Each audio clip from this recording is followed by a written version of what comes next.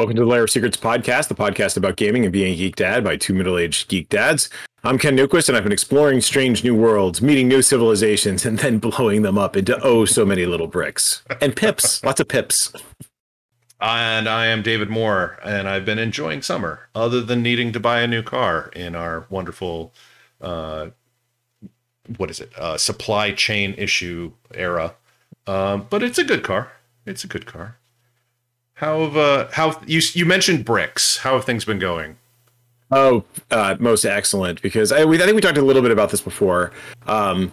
Lego Star Wars, and there's a new version of it that came out, and I was a little hesitant to pick it up because my initial impression when they were announcing a new Lego Star Wars that it was just going to be like a reissue of all of the previous Lego Star Wars that have previously come out, and I might have still gotten that because I played the heck out of the original games with my kids when they were little. Particularly my daughter. I remember she was somewhat terrified of the Emperor. So whenever we did Return of the Jedi, she would run out of the room and make me fight the Emperor by myself, and then only come in after he'd been defeated because of his evil cackling laugh. Nice. And so I was just expecting a remaster, but it's actually all new content. It's the Skywalker saga, so it's all 9 of the movies that came out. I think there's DLC for The Mandalorian and maybe Rogue One. I don't know. I haven't gotten that far yet. It's cool. It's got your classic Lego fun, lots of Star Wars in-jokes, and really just so much nostalgia for me and my son and my daughter. My son and I were playing it on vacation, and he was just going around beating up everything and then repeatedly hitting me with a lightsaber and breaking me into little bricks, because that's what he did when he was 5. And apparently, although he is almost 16, this is his go-to move. So I mean, it's still fun, right? It's it's still fun. I can't fault him. Yeah, I have been playing. I played for a little while with Tegan, with my youngest, and I think I had mentioned it before. But yeah, we were both glad that it was new content. We didn't play all of the Star Wars stuff, but I like what they've done with it so far. Although when I get to it, we did not go back to it yet. Because we found a different game that we've been enjoying. Cool. So I've also been watching a lot of Star Trek. So Star Trek: Strange New Worlds came out, which is the continuing mission of the Starship Enterprise, but with Captain Pike. Yep. As a spin-off from Star Trek Discovery season 2, I think. Sounds right. Yes. I'm loving it. It's got so what I'm loving most about it is just it's got that baked in optimism that I really enjoy about Star Trek. I've talked about that before. Star Trek Beyond, I think, is probably my favorite of the new Star Trek movies, where they're just working together and the value of civilization and the value of collaboration and just all of that. And that just kind of just continues to be a core value of Strange New Worlds. So, and I love the episodic nature of it. It's not cliffhangery. They're more self-contained like the original episodes, which was a purposeful thing they did. There are some little things that are carrying over from episode to episode, but there's character growth. By and large, yeah, there's definitely character growth, and it's cool. The characters they have in there, won't ruin it with spoilers, but it's good stuff. It's just it's fun. It looks great. Sounds great. The last episode I saw, which might be the episode that's out right now, but the last episode I saw had a very original series Star Trek to me, where they're meeting with an alien race that is not part of the Federation, and they have to they're trying to convince them to join the Federation, and they're like, why do we want to join it? They're looking to go to either the Klingons or the Romulans next to join their groups. And it's less about the negotiations, because everybody seems to get along fine. There's a puzzle to be solved by the crew, specifically Captain Pike in this case, but why aren't they joining? They've been in some discussions already to join the Federation, and it's always fallen apart, and this is the last gasp to possibly get them to join, and Captain Pike has to try and figure out what is special about these negotiators and this culture that would convince them to join the Federation. And it had a very original series and a little bit of Next Generation thrown in there too. But yeah, I also like that they aren't super, this series doesn't seem to be super hung up on being 100% accurate to, like, this is prior to the original series Star Trek. right. But like the technology and such like that seems more along the lines of what you would see in the original story of Star Trek, but like with the special effects of well after. Yes, and definitely. the ability to do things like shape force fields and other things like that has a very modern Star Trek feel. Yeah, and I like I think so. I haven't seen the episode you mentioned. The last one I saw involves the Gorn, which they get a little tease early on, and then they do some fun stuff. I mean, there's still like the Star Trek technobabble, but they had some fun with it, like playing around with the science of like exploring the atmosphere of a brown dwarf star and like what happens when you get too close to a black hole, and it's good stuff, and it looks great. I mean, it's just modern special effects. I mean, we're living in a golden age of Star Trek, which is amazing. But you mentioned Next Generation, and so I watched like the episode of Strange New Worlds, and then I was going to watch Ready Room, which is like the after show that Will Wheaton hosts, right? And I fired it up, and he's like, I haven't really watched it that much. I think I might have watched one or two for Discovery, but I feel like, I wanted to learn more, right? And so he starts firing it up. He's like, we're going to talk with, the actor who portrays Captain Pike, but first, the season finale of Picard, season 2, and I'm like, wait a minute. There's a season 2? Did I miss that? I missed that. I completely missed that. I vaguely remember our friends talking about Picard, and I was just thinking I had already watched season 2 and that I was waiting for season 3. So I was indeed waiting for season 3, but I skipped over season 2. I don't know that I finished season 1 because I had a trial of Paramount Plus initially and like had blazed through a bunch, but I don't know if season 1 had ended by the time my trial had ended. So entirely possible. And I think you binge watched the Lower Decks too, which I think was my previously favorite Star Trek series of the modern era. Totally my favorite. And I want season 3 of that to come out very, very soon. Like yes, and I will just stay up until 4 watching it. Right. Maybe I'll just have to go watch seasons 1 and 2 again. But Picard season 2, for those of you who missed it like I did, it is out. Not too many in the spoiler, but this is all in the first episode. There are Borg, and there is Q. There are Borg in season 1, by the way. There are Borg in season 1. That's right. There's more Borg because there's a defunct Borg cube in season 1, right? Right. Which I think toward the end activates. But yes, that sounds about right. So in any case, there's been so much good stuff to watch that I have not come back to Picard just yet because it's like, ooh, new Picard, ooh, Strange New Worlds, ooh. So you haven't watched all of season 2 yet, huh? I have not. I think I'm on episode 3. I was not a super fan of the season 1 of Picard, so I wasn't gonna like watch them all. But I heard that there was a pretty big returning thing happening at the end of the season of season 2. So I just watched the end of season 2. I skipped the rest of it. Sorry, but I may go back and watch it now that I've watched all of season 2. But it was interesting. It was cool. Cool. So what have you been up to? So I mentioned it earlier that Star Wars has kind of taken a back seat for a little bit. Tegan and I don't play very often. She's got a lot of stuff doing Color Guard and other stuff like that. So our time schedules don't always mesh. And so we hadn't played Lego Star Wars for a while. And then I saw a game had come out on my wish list and they had added couch co-op for it. And I was like, oh, let's give that a try. It's called Nobody Saves the World. And you are this white, kind of clay-like looking creature with kind of big ears, but empty hollows where eyes should be sort of thing. and you look kind of like a homunculus or something like that. And it's all done in a cartoony style. But it's made by the same people who made Guacamelee. And Tegan and I played Guacamelee years ago, and had a lot of fun with it, which is another reason why I decided I would try and pick it up.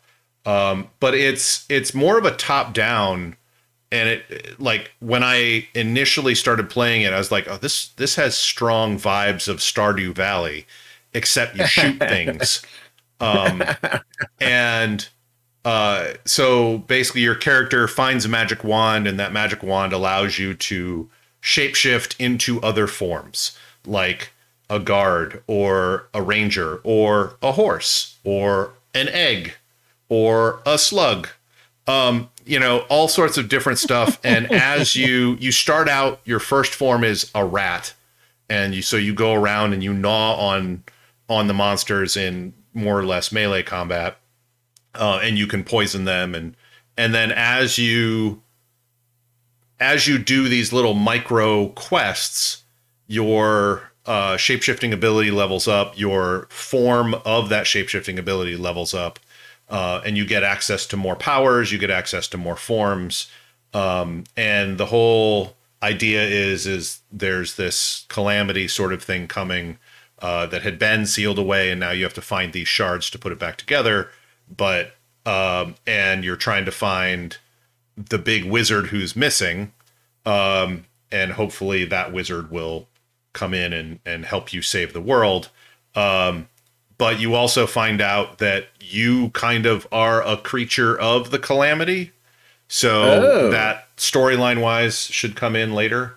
But it was a lot of fun doing couch co-op with it, because I played it solo for a little while, and then Tegan and I started a new game, and it's fun because you can have multiple different forms on the screen at the same time. Instead of one person playing one character, you have two characters, and each one of those can be a different form with different power sets that they've customized, etc. Wow, and it's just a fun sort of casual sort of thing.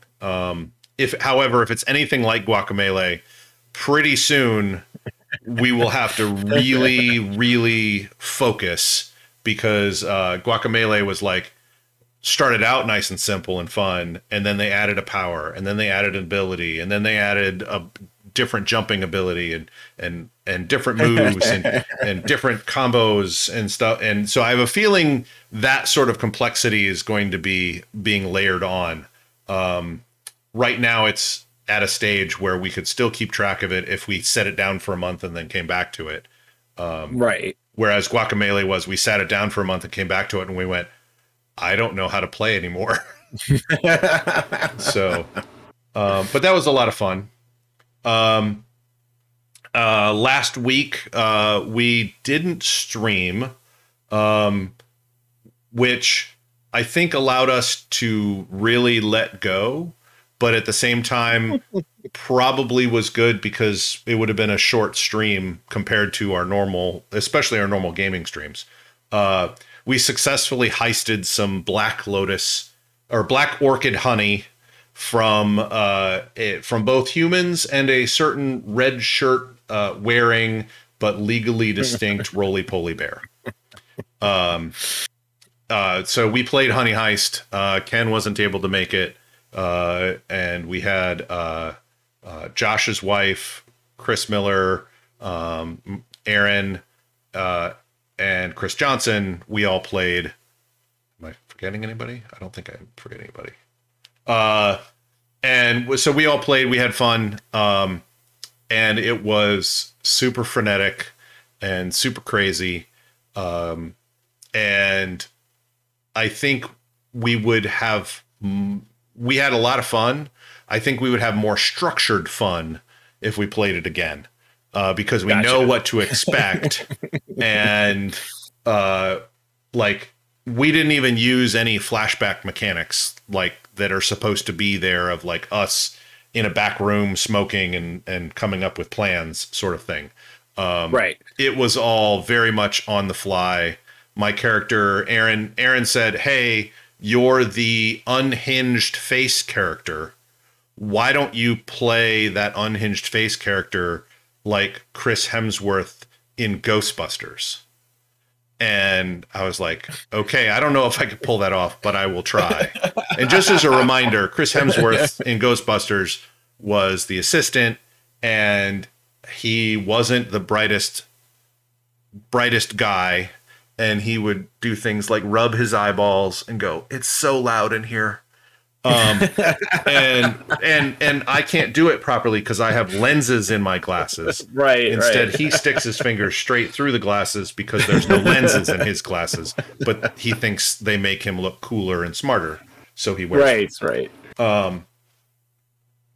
Yeah. So it was fun. It was a hilarious romp. And nothing blew up, but it could have, because that's great. Winnie the legally distinct roly poly bear was very Whiny, upset that someone poo. was very upset that the black orchid honey had been stolen from him and was going to blow up the con. So. Wow, that got dark. Yeah. Well, I prevented some of it by taking the dead man switch and jamming a jar of honey over his paw, at which point he started to lick all the honey. So yeah, it was crazy. It was crazy. It was a ton of fun. So I think my last thing here before we start getting into our actual retrospective of season 2 is Obi-Wan, the Disney Plus series. I've been watching it. Aaron's been watching it. It's been a lot of fun. It was interesting because it mostly focuses right now on Obi-Wan's relationship and how she knew Obi-Wan. And a lot of people, there are some people who are really bent out of the shape that Obi-Wan was living on Tatooine, supposed to be looking over Luke, and yet he's off planet, like rescuing Leia and interacting with Leia. And I had that in that first episode. I kind of had that feeling. If you really remember A New Hope, Luke has no clue who Old Ben is. And you see that in the first episode is like Uncle Owen says, "Do not come near our farm. You are not welcome there."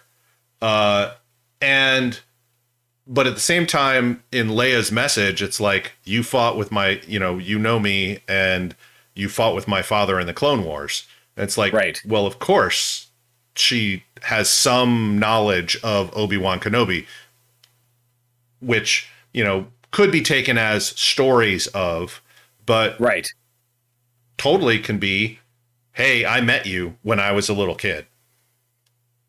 And I like it. And the actor, the young actor they have playing Leia, and whoever is directing her is amazing, because has a lot. She's a good actor as a kid, which is which is rare, but also has a lot of mannerisms, and the dialogue sounds like Leia. Right. Yeah, definitely. Which is, I love it. It's a good series. Yeah, I've been enjoying it. I think she is a huge part of that. I think she's channeling Carrie Fisher. Yep. It's good. I mean, I get it a little bit, but you know what? It's Star Wars and I'm having fun with it. And I really didn't want to watch 6 episodes of Obi-Wan just like staring through macro binoculars at Luke. Right. I suppose he could spend the whole thing on Tatooine yet again, fighting off Inquisitors who might be like trying to track him down or something. But like, I'm cool with it. I think I'm willing to, I like good Star Wars, and I think this is good Star Wars. Yep. And I'm liking how they brought the Inquisitors in from Rebels. I'm a little confused on the timeline. I need to go back and check that out. No. If trying not to give spoilers, but if you're thinking about a particular Inquisitor who is in Rebels, which is theoretically after this series. Yes. I think that Inquisitor is just fine. Like in the same way, what's her name? In the same way Darth Maul is just fine, in Rebels and stuff. Right. So, yeah. I mean, he hasn't shown up again yet, but I think he's fine. Yeah, I'm enjoying it. I'm enjoying like the post-traumatic stress. That sounds weird. I like how they're dealing with Obi-Wan and the consequences of Revenge of the Sith. I think, unfortunately, or maybe fortunately, shows like the Clone Wars and Rebels and now Obi-Wan are actually like redeeming the prequels. Like they're making them better than they have any right to be. I think. Like, if we were to go back and watch the prequels, I don't know that we would really... Like, I kind of enjoyed them. Like, the seeds of stories are good there. There's a lot of stuff in there that shows, like, after the Clone Wars, when the Empire becomes the Empire, like... Right. It's, like, the latest episode that I just watched. It's starting to feel like... what I would imagine the 1930s Nazi Germany would be like on certain planets. And that's, it's a darker, like there's still a lot of lightheartedness, still a lot of, original trilogy feel to it, but it's one of those things where there is going to be some darker stuff happening. Yes. I don't think it'll get as dark as Rogue One, though. No, probably not. But we're enjoying it. Yeah. I think my daughter is currently in Germany, and I think that she intends to watch it from Germany. So we have a buy so that the rest of our family can watch it. But it's definitely a family event. Yep. Stay tuned for a future episode where we talk about Ms. Marvel.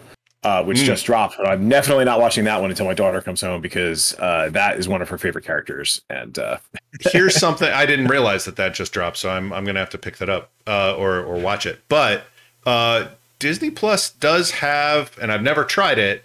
If you go into Disney Plus, there's like an icon with like 3 people on it. That you could. She would have to have Disney Plus as well, and you could. But you send like an invite link and it syncs up everything, and you could be in a Zoom call as well to talk about it or something.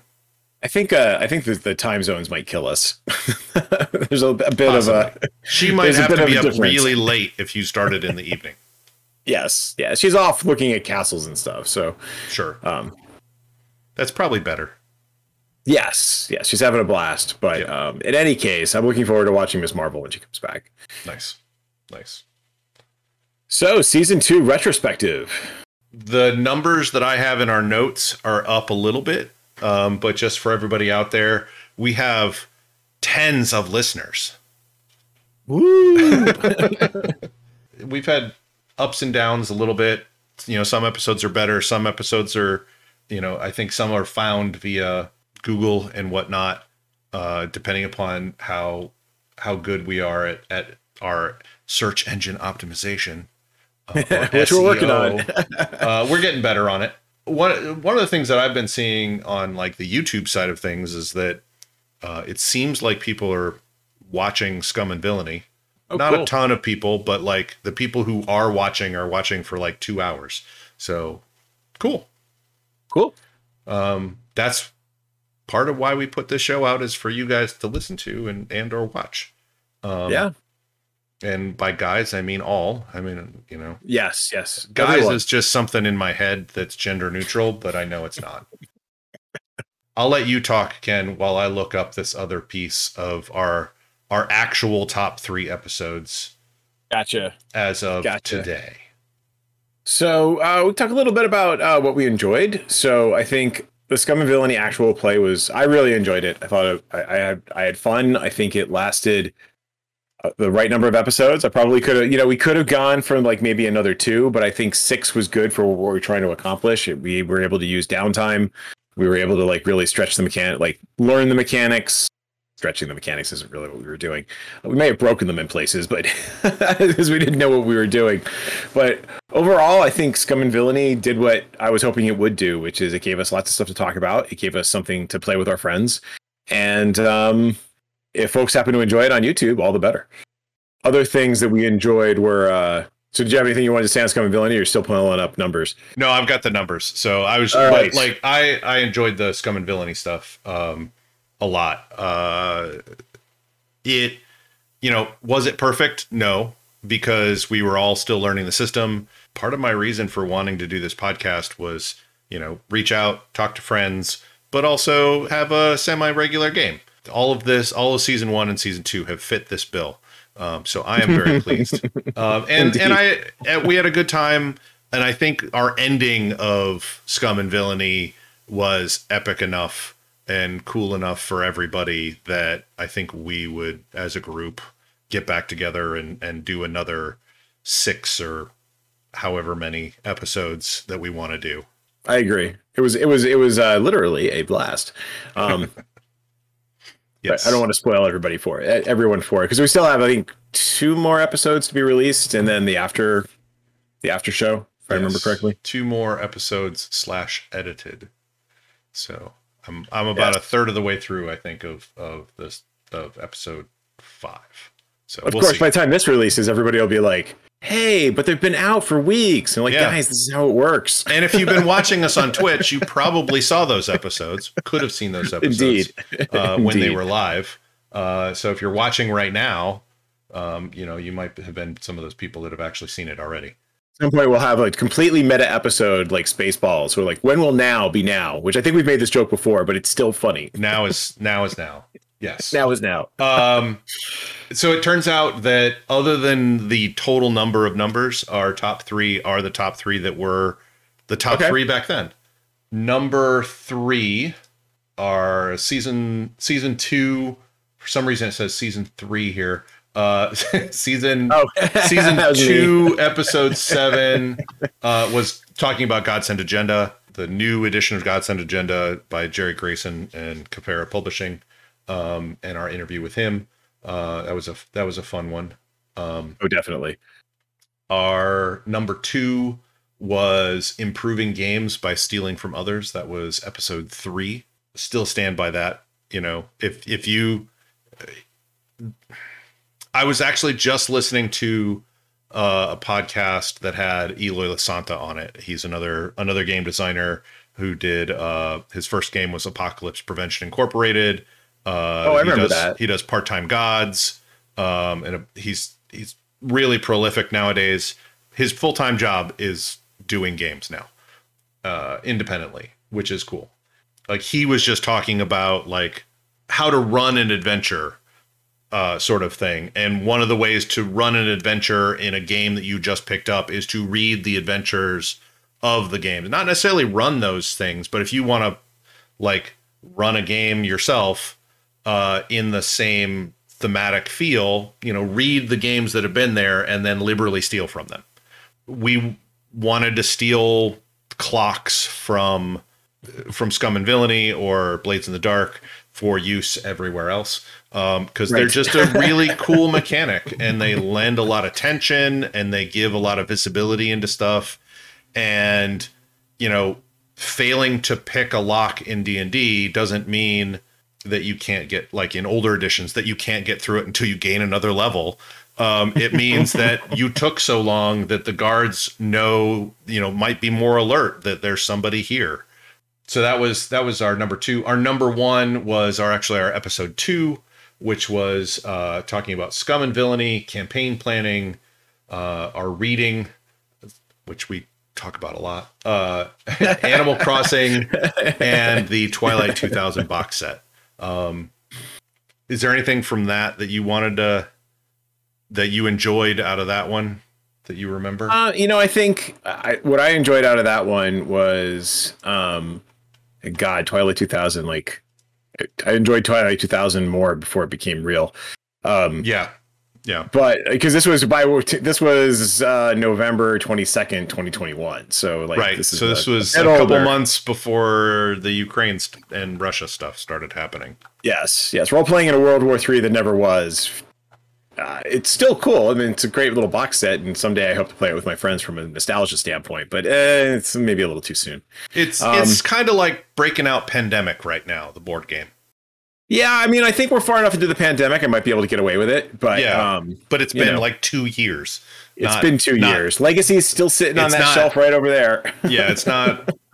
It's not that it just started 3 months ago, or so. Yes, exactly. No, I mean, I enjoyed like the prep work for Scum and Villainy, and I think that was the talking about the possibilities of campaigns and the mechanics we were interested that we wanted to delve into, and I think it helped. Shape the kinds of things we wanted to do. And I think we actually executed on it. So I think that was really beneficial to have that conversation. I would look forward to doing that for other games that we played. Because I think it was fun. And I think that was the whole point of wanting to run some sort of an actual play game was, well, one of the many points, right? Obviously playing with friends and actually having a regular game. But, kicking the tires on it, reading through stuff, brainstorming, stealing liberally from other things. And learning from things that we had done before, right? Like I think Brindlewood Bay, like for as much of a challenge as it gave us, I think was a very helpful game to play because I think it's helped us with other things. I almost want to break out something like Brindlewood Bay or like Honey Heist was another one that we kind of learned from. Is like many of us are by default no D&D. Even if we did a lot of role playing, D&D is kind of the default for most of us. Having games where there's a lot more narrative control or a lot more, role playing in general that is more system covered by the system is very unusual for most of us. So like I've already talked about it before in the past, but like grew up on D&D and Gamma World. In college, played a fair amount of Vampire because Vampire, the first Vampire the Masquerade came out back then. Right. Ran Vampire and such, and we had a lot of fun. And then some Shadowrun mixed in there at some point.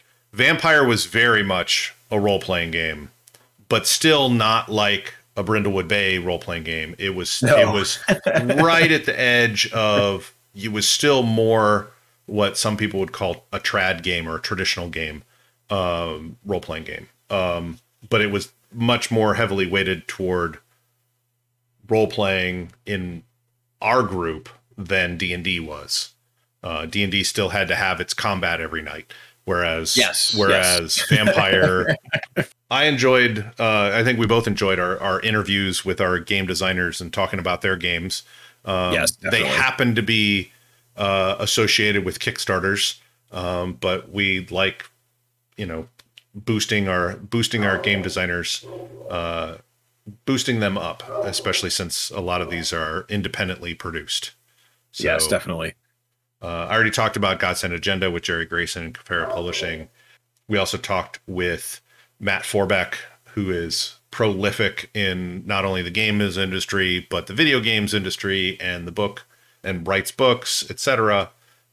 He's one of the minds behind the new Marvel role-playing game that's out in like playtest form out right now. But he put an edition out for Shotguns and Sorcery, which caught my eye because it was, it's shotguns and sorcery. And you're living on a volcano that is inhabited by a dragon who is your protector against all the undead that are trying to get in and eat you. So yeah, I still haven't played it. Maybe it's one of those that we need to pick up and play. But talking about it with Matt Forbeck and talking about the game and how it came about was a lot of fun. I really enjoyed that one. So topics we enjoyed. I enjoyed like talking about lunchtime gaming. It's funny we had moved into we talked about doing a follow up on that at some point about like what it's like with like the hybrid gaming during the pandemic, right? Or post pandemic, because now a number of us are in the office. And so we've kind of fallen back onto everybody being in their own office while we're doing it. So I think interesting. It's mostly about schedules. I think it's just easy. Like you get back to your office, and because so many of our things are already on video conferencing, it's a little bit more effort to get up to the conference room to do it. But I think I'm going to try and make that effort because I actually like seeing my friends in person.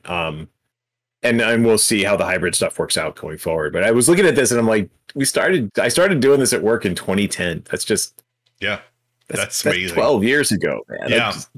Yeah. Damn. I will say, I think you guys should try to do the lunchtime gaming like in the conference room all together. Obviously stay safe because COVID's still with us, but oh yes, at the same time, one of the reasons why I would like to have an in-person game again is I'm on meetings a lot. Yes. In the same chair. Yes. So even just moving to a different room, and even if it was on a video conference for some reason, but like moving to a different location and doing that, but sometimes just not being online. There is a certain amount of Luddite is the word that gets thrown around, but it's not quite the accurate word. But it's just like, I just don't want to be around technology sometimes. Or I want to be around more people, like not just like here on a screen. Right. As much as I love it, I would love to be with people as well. So I'm telling my inner 12-year-old to get the hell outside. Yeah. Just like I'm telling my actual 15-year-old that he will be going outside this summer and not playing video games because he just got out of school. Yeah. And on that note, like it'll be interesting. I'll report out after we do it. But one of my friends decided to have a small little game convention amongst his friends, like the 10 of us or so that have been gaming for the last, like, I don't know, I think I've been playing with him for like 20 years, separate from my Black Razor Guild group. Right. And he's pulling some people together to talk about, to play a little game and just bringing people back together. I think we're going to play Castles and Crusades and just like to reconnect in the real world because damn it, we'd like to reconnect in the real world. So he like reserved some rooms, at a local hotel and we're going to game. Nice. So like that actually reminds me, like every so often, some friends of ours will get together. We used to go to Ravenwood Castle in Ohio, and we'd do different games there, mostly board games, but with some role playing game stuff in there. But the podcast that Eloy Lasanto was on, Productivity Alchemy is the name of it. And he was on there, and one of the things that they do. They were talking about the castle because the host of it is one of the people who often goes there as well. They were talking about what was it called? Like Condo Con or something like that. They'll rent like a condominium for a weekend or something like that and have like 14 people show up and they'll just game. Yes, I want to do that. Yeah. I want to do that. Yeah. I was again tempted to do something like that as well. So, it was fun. I unfortunately don't have lunchtime gaming and have to live vicariously through your stories. Indeed. But I hope it continues for another 12 years. Yeah, me too. How gaming changed during the pandemic and gaming with kids. I mentioned both of these simultaneously because we got to reunite the old overlords. Yes. Got to catch them all, just like Pokemon, only Overlord Edition. So we got to talk with Chris Miller about gaming during the pandemic, which I thought was fun. Like we touched on some of the topics we've just been talking about. And then gaming with kids with Chris Johnson, which I think it was cool for me to see what his experience has been with gaming with kids and how it was similar and different from what I had done with my own. And of course, you're gaming with your kids. So those were fun. I think going back and listening to them again would be fun. I don't know that I've actually I sampled them, but I did not actually go back and listen to them. Yeah, I know I listened to them because I edited the episode.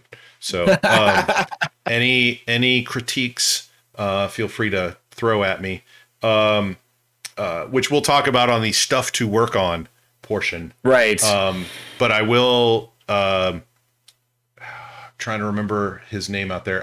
When we get to the stuff to work on, I will have looked his name up again. But thank you in advance for letting us know that there were some episodes that weren't perfect.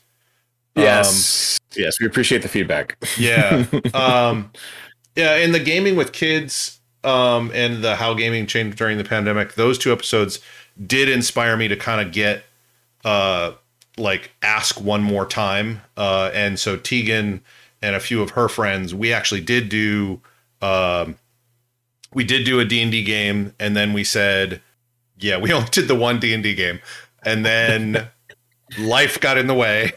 Of course. And then for the next 3 weeks, life is going to get in the way. So maybe in a month, we'll have game number 2. But it was an in-person game, which was also amazing. Wow. So nice. I used the TV and the Chromecast, along with the Pixelbook, to throw Owlbear Rodeo up on the TV in the living room. Nice. And everybody sat on the couch, and it was a lot of fun. And it was different. It reminded me of when I gamed at their age of like 15 to 17 years old. And that also kind of leads into one of the other topics we enjoyed, which was like talking with the younger generation, talking with my oldest daughter, Isleen, who's two years older than Tegan, how she games pretty much solely online. The only time that she has gamed in person was when we're at a con, like playing West End games, Star Wars, or right. Other games like that she has signed up for. And it's one of those things that there are still some similarities with how we game, like the fact that the game never starts on time. Hasn't changed. You know, and getting everybody, once everybody is together, there's still a decent amount of talk before the game actually starts. But the fact that they're all online on Discord and Roll20, they were kind of built for doing that, you know, because they've had that. They're digital natives, you know. We grew up with it. We know how all the technology works, and in some cases built some of it, or things like it, but they've been users of it since they were very small, and so it doesn't feel weird in some cases to just game online and not have an in-person game. Right. So stuff to work on. Yeah. I said audio, and I said I'd look it up, but then I was talking.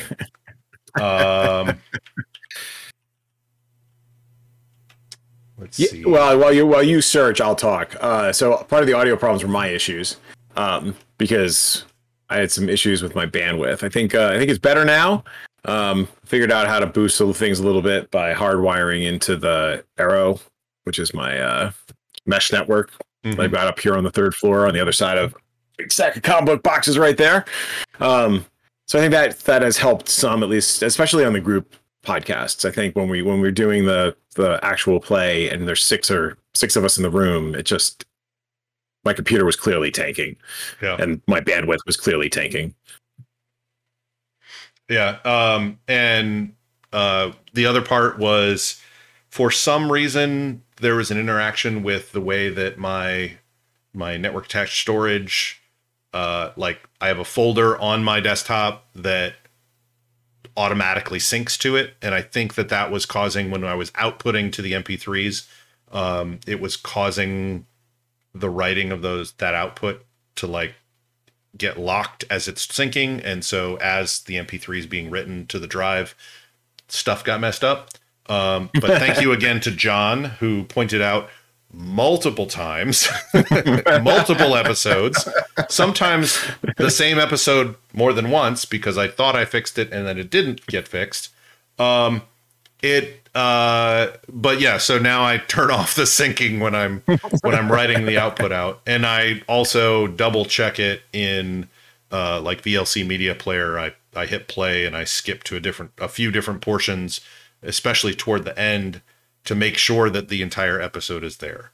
But if for some reason the episode is not entirely there, or is imperfect to your ears, let us know.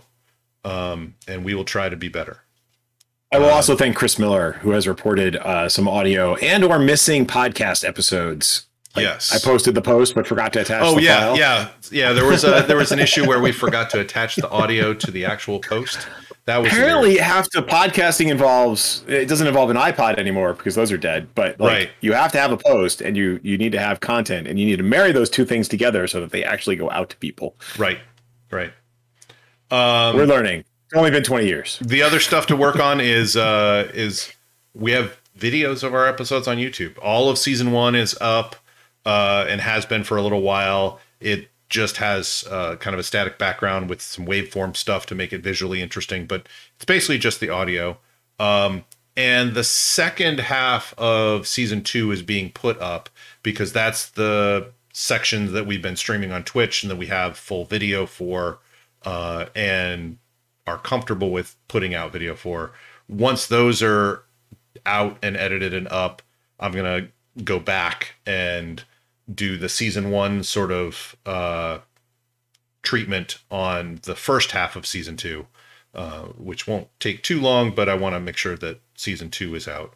So if you want to see us gaming for our 6 episodes of Scum and Villainy, that will again be up there. Several episodes are already up, but that will be up on YouTube in the nearish future and now. So, but cool. Time in the lair is always elastic spaghetti. But let's talk about what to look for in season 3. Yeah, I'll actually kind of talk about this first topic, which is gaming. Josh actually contacted me earlier today and said, "Hey, are we doing anything on Thursday?" And I was like, "Not right now, but it sounds like he wants to do something." Oh, cool. So either that or he just wanted to make sure that we were not doing something so he could schedule something. One of those two things. I'm going to say he wanted to play a game. Let's be optimistic. He wanted to play a game. But Spelljammer from D&D is coming. And that might be fun to play. Or at least take a look at. Yeah, I'm definitely going to order the box set. It comes out in August. I was just checking to make sure it wasn't out like now-ish or July-ish. But sadly, it is not coming out until August. But I could see that being... Do you know when it's coming out? Gen Con. It will probably be at Gen Con. Gen Con, August is Gen Con. That's generally when especially the D&D type stuff comes out. If there's like a big debut, they want to debut it at Gen Con because so many people are at Gen Con, they will buy it there. Right. So but I love some people were complaining like it's a box set. It's got like 3 smaller books inside of it. I'm like, that's great. I love it.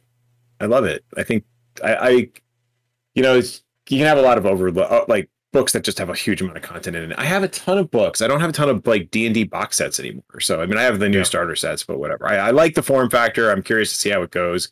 And I think the setting could be interesting, especially like with, some updating to make it a little more playable. Yeah. I think it's a little more from the very little I have seen of it, it appears to be a bit more serious than the original Spelljammer. So like less giant space hamster and more, more actual setting. Like Spelljammer kind of felt like a joke in some ways, or a joke setting. And those have a place. Paranoia is an awesome game to like kill all the traitors and stumble through and have no clones left at the end of the game. if you can end the game and all your clones just don't die. Right. It's a great comedic game.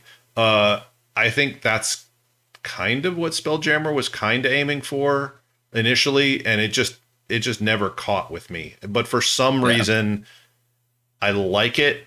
There's like a nostalgia thing for it, even though I've never played it. Right. Well, it touched on so many different settings too. Like I think that was one of the criticisms or complaints that I had heard about the original Spelljammer run is they tried. There were eventually some books that tried to create its own canon, but a lot of times it was like Gray Space or Realm Space. Those were the supplements that you got and explore. It was like Greyhawk, plus Spelljammer, I as think they're opposed to still going to do that though. I think it's still going to be like, hey, if you want to go to, and they're re-releasing Dragonlance too. It's like, hey, you want to go to Dragonlance, you can take a Spelljammer and land in Dragonlance. Right. I don't know that I like that portion of it. I kind of like it being attached to one setting and being at a different location in that setting.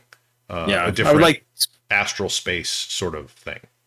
I'd like Spelljammer to have its own weirdness and the opportunities to visit the worlds I know. I already know those worlds. And like, so we got some cool moons out of it for Greyhawk, but cool. You know, it wasn't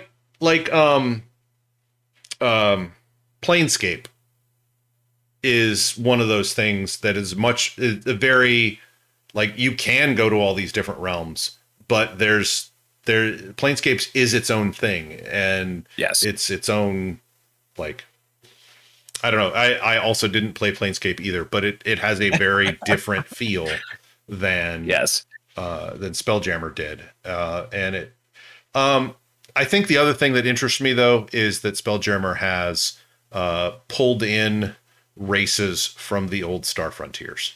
They don't call them the same, but the winged ape-like creatures are there. The Azarians, the Dralsites, which are basically the giant amoeboids. As far as I know, all of the alien races from the original box set of Star Frontiers are in, like, there were only a few, but they're still in Spelljammer, which I thought was cool. Although they haven't said that it's from Star Frontiers. So I don't know. I will happily play some 5e rebranded Star Frontiers. Sure. Since I didn't actually get to play it, but or I only played it twice. So yes, I could see Spelljammer being some fun. I mean, I'm curious to see what it looks like when it actually lands. I think that there's some interesting things you could do with it, and it could be fun in a strange new world sort of way. I have a note down here, a one shot or two. There's other games that I'm curious about playing, and just like that you could probably do in a one shot. Like we played Fate before. But just like, kick the tires kind of things. Like, I've always wanted to try this. Okay, well, let's see. Like, I think we've done a lot of heist stuff recently, so maybe not Fiasco. Maybe not Fiasco. Maybe not another heist game. Maybe we need to let that sit on the back burner for a little bit before we get back to heist games. But, I've got my Monster of the Week. Yep. The challenge is like... I was actually just looking at Monster of the Week as well. Monster of the Week. Another one might be good, which is like a one shot of Godsend Agenda. Yeah, that could be cool. Would be pretty fun. One thing I want to do, and it's the last thing on our list, but one thing I would like to do, especially if we say like, hey, let's give Brindlewood Bay another try or something like that, is I want to do Improv for Gamers. I don't know if we'll stream it because that could be kind of uncomfortable for some people like me. But I'd like to go through the Improv for Gamers, like second edition stuff. Cause there's a lot of stuff in second editions for doing improv over video chat as well. And, in fact, I'm trying to use one of the techniques that they mention in there, which is when you're listening to someone, you look at their picture, but when you're talking to them, you look into the camera. And so, there are things that I would have always wanted to be better at in terms of role playing and improv, and games like Brindlewood Bay or Honey Heist, or a lot of these things that have a lot of narrative control by the players, in my opinion, could only benefit from better skills doing improv. Even I'm not going to go on stage and do an improv show, but I would like to be able to come up with things and answers and better role playing, dialogue, etc. In my games, and I think improv would help me do that. And I think that would be a lot of fun. I completely agree. And honestly, I think coming out of the pandemic and actually going back into the real world, maybe this fall I'll go to a real world game convention. I haven't like DM'd in front of a live studio audience in a long time, right? Yeah. Like actual people at the table. I think I haven't run a regular weekly 4-hour game in a year, 2 years, something like that. Mostly everybody else has been running stuff. So I think dusting off those improv skills would help as both a player and as a DM. So I'm 100% with you. Even if we don't like, I think it would be fine not to stream it, right? Like I could see like maybe doing a lessons learned episode with about improv for gamers, and maybe we try out a technique or two or something like that. If we thought there was something that was applicable to that, but like I could just see bringing the group together to talk about improv for gamers. You know, we did some stuff, we workshopped it, and here's our thoughts. And one thing that wasn't on here is like I still want to do Dyson Fall, but I've been having this real problem with like I have in my head what the world is like, but I don't know how to make that happen in a game. Like I don't see combat being a real big, I see exploration being more important than something like combat, and role playing being more important than something like combat. And I'm not really sure how to do that. And so, and part of the thing is I just need to sit down and just write, which I haven't done enough. So we'll see about that. We'll see. Yeah, so I think we'll probably have some other sessions where we're like just you and me brainstorming what we want to do with the next season. You know, there's other stuff that we've talked about that who knows, maybe it'll actually come to fruition. But the key thing is we do want to do a season 3 because we're having fun. We do. And definitely, and Ken, I think, is going to take us out here, but pay real close attention to what Ken says, because the things that you can do in what Ken's about to say will affect season 3 if you get us that feedback. That's true. Very, very, very true. We'll definitely try and get this episode out before season 3 begins so we can make use of it. But we'll take your feedback at any time, which brings us to thank you for listening. As we were just saying, we love feedback. You can send it to us at podcast@layerofsecrets.com or via Twitter @layerofsecrets. We stream this live on Twitch if you want to get your fix there early and unedited. We are twitch.tv/layerofsecrets. You can also visit layerofsecrets.com, of course, and leave us feedback, topic ideas, your own thoughts about what we're talking about, or just let us know that things are broken, because we always appreciate that. But we would also love feedback on what you'd like to see in season 3. So it has been a pleasure recording and like talking to folks this season. I look forward to doing more of it with season 3. Yep. And I would also like to say that Zeke and Zoe also appreciate you all. I muted our recording Twitch stream on my mic during most of that, but our dogs will sing you the songs of their people as we exit. Indeed. All right. See y'all later, folks. Thanks, everybody.